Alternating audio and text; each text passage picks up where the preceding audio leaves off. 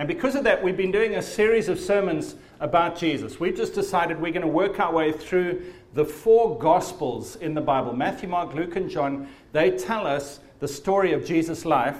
And rather than going Matthew, then Mark, then Luke, then John, we're putting them all together in chronological order. And we're going through Jesus' life and ministry in date order as things happen. Some of the things we're not able to cover because there's so much in there. But we're trying to pick out the important bits. We've been going for over half a year already in this series, and we will probably continue for quite a time longer, but it's been awesome. I have just so loved getting to see and know Jesus better. The Gospels paint such a real picture of Jesus. He's so normal, he's so human, and yet he's full of God. It's the most astounding thing. So, praise the Lord. We are now at the start of the parables. Parables. It's a word, there are quite a few words in the Bible where the English translators took a Greek word or a Hebrew word or an Aramaic word from the original language, and they thought, what are we going to call this word? We'll just make an English word out of the Greek word. So, baptism is one of them. Parable is another one. Evangelism is another one. They're words where they couldn't think of an English word, so they took the Greek word and they turned it into an English word. And parable just comes from the Greek word that means comparison, or to hold two things up next to one another. And Jesus taught in parables. He would hold up a story. He would tell a story like holding up a picture, and some of the people in the crowd looked at the story and they saw themselves in the story. Other people heard the story and they went away and they thought, that was a nice story, now I want to go and watch TV. No, they didn't say that. They thought, now I want to go and do something else. But they just ignored what he said. Jesus would hold up a story, but he wouldn't press the point home. What am I saying? I'm saying that if he knew there were people in the crowd, for instance, who were rebellious, or who were far from God, who were sad, or who were needy, or whatever. He knew all these things in his spirit. He had a sense of what was going on. But instead of saying, you are proud, or you are needy, instead of pushing the point home and really getting in their face, he told a story and allowed them to see themselves in the story. I find that quite interesting. Jesus wasn't the kind of preacher who would push you into a corner. The hard sell type of salesman who cuts off all your angles of escape until you must do what he wants. Jesus wasn't that kind of preacher. He didn't paint them into a corner and push them and get them in a place where they had to admit, okay, I need God. No, he just told a story. And the very first parable, he tells a story like this. I'm going to read it to you from Matthew 13. He said, behold, a sower went out to sow. So imagine we're there on a sunny lake shore, the Lake of Galilee, the Sea of Galilee. We're sitting there on the shore. Lots of people around. It's a busy day. Lots going on. People coming to learn from Jesus. Jesus actually gets into a boat and goes a little bit off the shore because there's so many people, and he wants a place where he can speak clearly and everybody can see and hear him. And he just tells this story. Imagine you're in that crowd and all you hear is this story. Behold, a sower went out to sow. And as he sowed, some seed fell by the wayside, and the birds came and devoured them. Some fell on stony places where they did not have much earth, and they immediately sprang up because they had no depth of earth. But when the sun was up, they were scorched, and because they had no root, they withered away. And some fell among thorns, and the thorns sprang up and choked them. And others fell on good ground and yielded a crop, some 100-fold, some 60, some 30. And then in Luke it says, and then he cried out in a loud voice, after he's told the story, he shouts, he who has ears to hear, let him hear. And then that's it. He goes on and tells some other stories, but that's it. He doesn't give them the explanation. He doesn't push the point home. He doesn't look at someone and point at them and say, you need this one. He just leaves it. Just puts the story out there. And some of them listen to that story and they think, what a silly little story. A sower, a seed, and some's on there, and some's on there. some's a crop, and they go away and go on with their life, and nothing changes. Others who have ears to hear.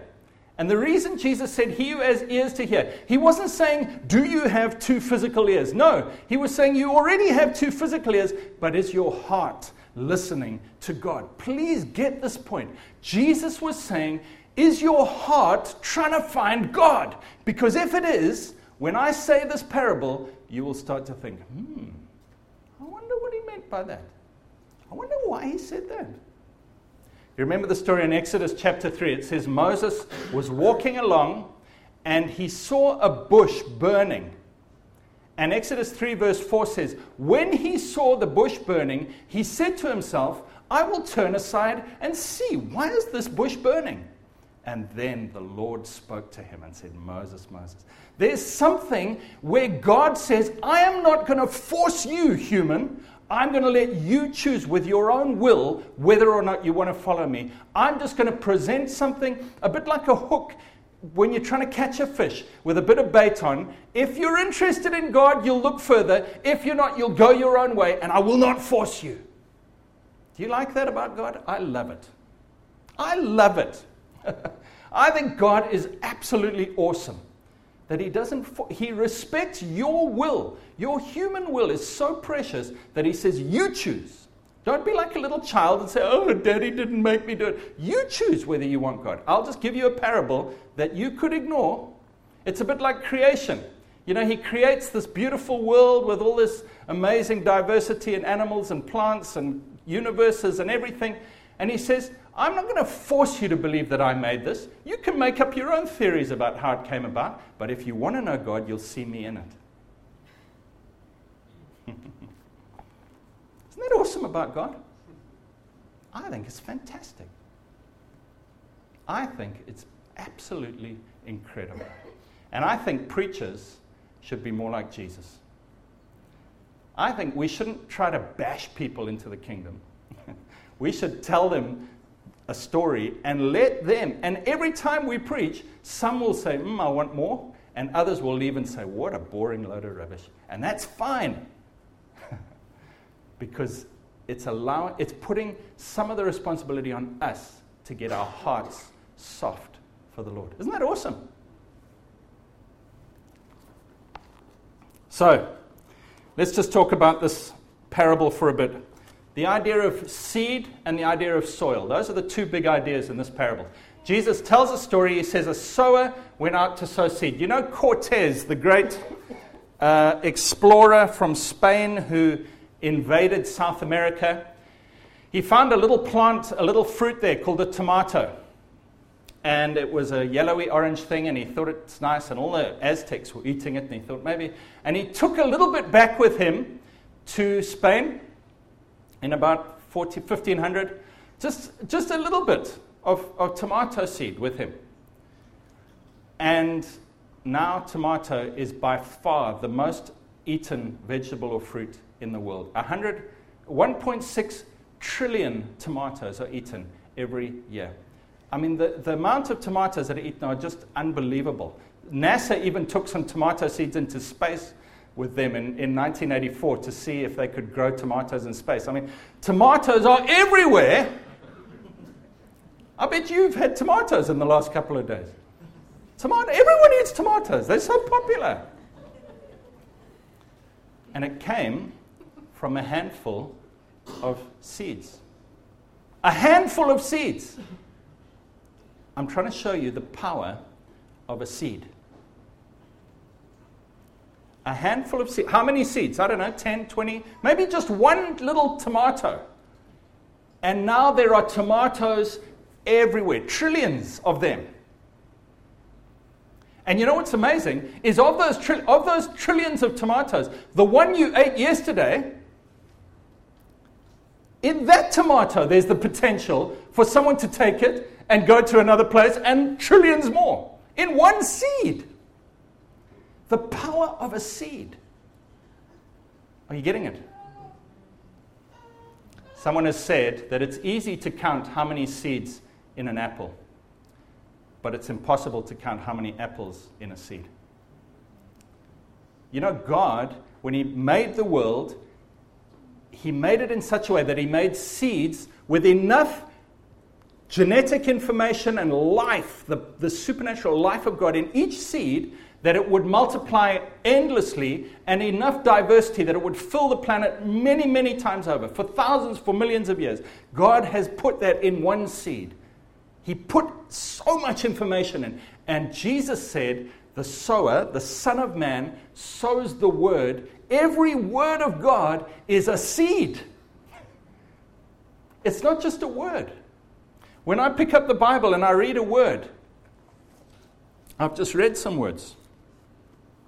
The sower went out to sow. As he sowed, some seed fell by the wayside, and the birds came and devoured them. Some fell in stony places, where they did not have much earth, and they immediately sprang up because they had no depth of earth. But when the sun was up, they were scorched, and because they had no root, they withered away. And some fell among thorns, and the thorns sprang up and choked them. Others fell on good ground and yielded a crop, 160, 30-fold. He who has ears to hear, let him hear. That is a seed. You know what a seed is? A little dry, husky, little-looking thing that you could mistake for a pebble. A seed is a little unattractive thing, tiny and uninteresting and uncolorful and not very attractive at all, and you could just ignore it. But if you think there's something in it, then you take it in, and it starts to produce life in you. Unbelievable life. The potential of the life in the Word of God. Every time you and I hear the Word of God, every time, it is like a seed that you could just toss aside and say, nah. Or you could say, there is so much potential in here. It's more valuable than any university degree. It's more valuable than the wisest counselor. It's more valuable than the most money in any bank. It's more valuable than any relationship, any happiness, any experience, any drug high, anything in this world just pales in comparison to the life in one word from God. And how many of us just get words from God? I mean, you, on your iPhone, on your app, on your computer, on the radio, you come to church, you hear the words from God are just coming, and it's like seeds are just pouring down on us, and we let a lot of them just drop off us. But every now and again, we take a seed and we say, yes, I want that. I want to find out what's in here. And we take it into our heart, and we bury it deep, and it starts to produce life. I think only a tiny fraction of the words we hear have we really taken in. And we're seeing life in our lives because of that, but it could be more. It could be so much more. Right. So the idea of a seed, idea of a parable, the idea of a seed. Let's just talk about the three different types of soil. He says there are three types of heart or soil that will stop the Word of God producing this amazing life. There are three responses from your heart and mine that will stop the seed from producing trillions of more seeds and life. What are those three? Number one, he said the first type of soil is hard, and the seed doesn't even get in. He said the seed goes, it lands on a path, and it's hard, and the birds just come and take it immediately. It doesn't go into the soil at all. That's the first type. That's a hard heart. That's a heart that has been hardened by maybe listening to what your parents or others have said. People have said, the Bible, religion, forget that old rubbish. It's fables, it's not true, it's myths. And every time you hear the Word of God, it just bounces off because you have decided beforehand, I don't want to know this stuff. I'm not interested. I've got a hard heart. Or the other way our hearts can be hard, the Bible says, is when we deaden or dull our consciences, when we decide again and again and again not to listen to God's Word, not to follow our conscience, not to obey God's Word in our hearts, then our heart becomes harder and harder and harder and harder until eventually God's Word can come and it just bounces off because we're not soft, we're not listening. That's the first type of soil. I pray that none of us are in that position. If you're there, in the Old Testament, I believe, which prophet was it? I believe it was Hosea. He says, plow up the fallow ground. There's a prophecy where the prophet comes. He says, plow up the fallow ground. He says, your heart is hard. You need to get a plow and start digging and plowing up that hard ground. Through years of believing the wrong stuff, through years of just not wanting to hear from God, from not being interested in God. He says, start digging it up, start plowing, dig into it and start making it soft, turning it over. And that comes by breaking before God and saying, God, I'm sorry. That's called repentance. God, I'm sorry. My heart is hard. I want to be soft. I disobeyed you this time. I failed to listen to you all these times. God, make my heart soft. I need your seed. I need your word. That's the first type of soil. The second type, he says, is shallow soil. And Jesus says that the seed lands in the shallow soil and immediately it springs into life. And in Mark, he says, they receive the word with great joy. But after a while, when the scorching sun comes up and there's a time of testing or difficulty or adversity or trial, they fall away. In other words, they start as Christians and they end up not being Christians. The seed came in, it produced life. Oh, and it doesn't need to just be they started as Christians and they fell away. It could be every other little seed after you've become a Christian. Every time you hear the word of God on any issue, baptism, tithing, attending church, praying, fellowship, all these different things. I could hear a word, but if the soil is shallow, that word will die. So what is shallow soil? He says it doesn't have a deep root. They receive with joy. You know, when you first hear the word of God, it's usually, not always, but often in a great environment. There's praise and worship. There's people all around who love Jesus. They're happy. They're full of God's Spirit. And you hear the word and you say, this sounds great. I like that. I want that. I receive it with joy. And my emotions and that part of me that responds to emotion and external stimulus gets excited. Yes, I want God's word. But the root that goes deep, that'll keep you going through adversity, is not emotion. Please hear me now. It's your will. I'm going to say that again. The root that goes deep into your heart, that allows you to stay as a Christian, is not emotion. It's not happiness. It's not responding to an external joy or stimulus. Or it's not, yeah, I love Jesus. That's not what will keep you going. It's great to have that. We love that. It's a good way to start. It's a great way to start your Christian life. But the thing that'll keep you going, the root that goes deep, is your will. You say, Greg, what is a will? I'll tell you what a will is. A will is the thing that says, I will. It's not the thing that says, woohoo! It's the thing that says, I will. In the cold, dark, alone times, when it's just you, it's late at night, there's nobody else, there's no external stimulus, and there's no reason to do it, but you say, I will do this. I'm committed to doing this. You know, there's been a move to change the marriage vows. Have you heard about this? There's been a move for the last 5 or 10 years to change the marriage vows. Instead of saying, for better, for worse, for richer, for poorer, till death do us part, you know what a lot of people are saying now? For as long as we continue to love each other. Not till death do us part. Or else, another very popular one is, for as long as our love shall last. Or, until our time together is over.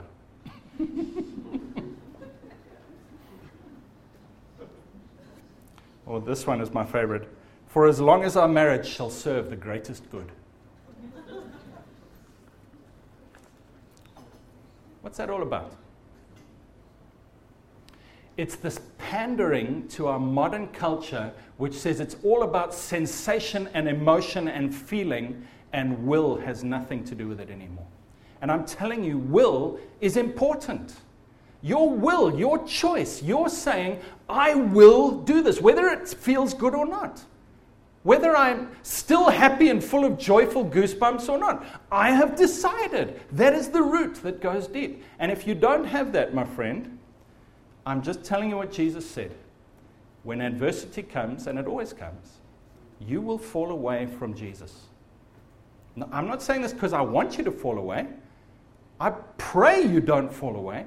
But I promise you, if you don't have a root of a will decision that says, I am following Jesus no matter what, for better, for worse, richer, for poorer, sickness and health, I am there, I'm in, I'm fully committed. If you don't have that, when the adversity comes, the word, the seed, will not live. Is that okay? Hard word, isn't it?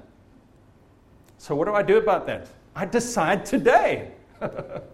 I decide today. You see, you have willpower. You don't realize it. You probably think you don't, because the modern world just panders to us so much, and everything is about feelings and sensations, so we forget we even have a will. But you have one. It's the most powerful thing in the universe apart from God. Did you know that? The human will is so strong that even God will not overrule it. Do you remember the story of the man who was so full of demons? When Jesus said, "What's your name, demon?" the demon said, "Legion, because we are many." He was so full of demons, he lived naked in a graveyard far out of the city, nearby some pigs. I mean, that's pretty serious, don't you think? How demonized must a person be to live naked in a graveyard with some pigs far out of the city and cut themselves all the time? That's how demonized this guy was. He was so full of demons that he could not function in modern life. But you know what? His will made him come and kneel before Jesus when Jesus landed on the shore. His will. The human will is stronger than any demon, and it's even so strong that God will not overrule it. You have this powerful thing in you called the human will. If you decide something, you can do it. That's what God has put in you. You don't realize it, but it is so strong. Your will is iron strong. And all you have to do is stop listening to the devil who says, it's all about feelings, and just say, I decide today. And then God comes in and he enforces and helps you with keeping that decision that you made. Your will is powerful. Even all the demons in hell cannot stop your will from kneeling before Jesus. Did you know that? It's a powerful thing. Right, the third type of soil. So the first type is hardness. We need to repent. The second type is shallow. We need to make a decision of our will. Today you can do that, by the way. You can say, Lord Jesus, I decide today, not on emotion, not on whether it's nice or not, even if the music in Lighthouse gets rubbish. Even if we start getting persecuted as Christians, even if there's not nice Christian TV anymore, Lord, I'm following you. I'm yours. That's it. That's a decision. Okay, I need to move on. As you can tell, I feel strongly about that one, but let's move on. The third type of soil, he says, is good soil. It's nice, it's fertile, it's soft, it's plowed up, it's rich, it's full of nutrients, and there's deep roots, there's no rock underneath. It's good soil. The only problem is there's something else planted in it. Thorns and weeds. And he says the thorns and the weeds grow up with the seed and choke it so that it bears no fruit. Have you ever seen a Christian who they love God, they know the Bible, they receive God's word, but there just seems to be no fruit coming out of their life? They're not growing, they're not developing as a Christian. There's no service for the Lord, there's no joy, there's no gifts, ministry, anointing. There's nothing coming out of them. They're just staying the same as they always have. There's no fruit at all. Have you ever seen those Christians? I've seen them.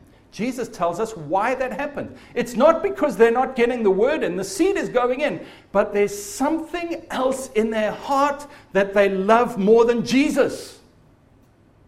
And it's choking them. And Jesus said, it's the riches and pleasures and worries of this life.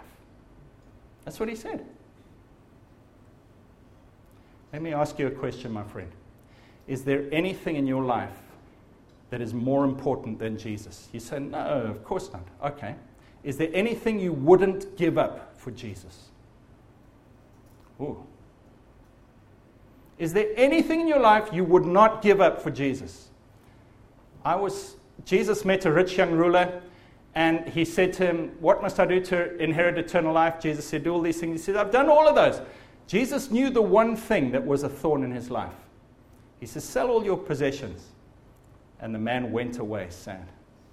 We had a man come to our church in the early days of our church, and he loved the Lord, and he was worship leader, and he was a wonderful guy. And there was one thing in his life that he wouldn't give up. He was a Freemason. And he wouldn't give it up. And he left. And it was amazing to me. I thought, why is that so special to you? Why is that so precious to you? How many of you have seen young Christian men or women who are going out in a relationship with a non-Christian? And it draws them up. They get to, it's fine, everything's going fine, and then God puts his finger on it and says, that's not okay. And they just feel so, and they say, I choose the boyfriend. I choose the girlfriend. Have you seen that? I've seen it many times. Many times. They've got so much of God's life, and the seed is growing, but this other thorny weed chokes it, and they can't grow. I've seen it often. What's the thing in your life that you will not give up for God? If it's a choice between that and that, what's the thing that you won't give up? That's a thorn. That's a weed in your life. And it will choke the Word of God, and you will be unfruitful. Not that you won't be saved. He doesn't say they're not saved. He just says there's no fruit. But the good soil, plowed up soil, that receives the Word of God, produces a crop, 30, 60, 100, 1,000,000, 1,000,000,000,000. I mean, there's no limit to how much multiplication can come from one seed from God. Let's stand together. I'm just going to ask the worship guys to play some music for me.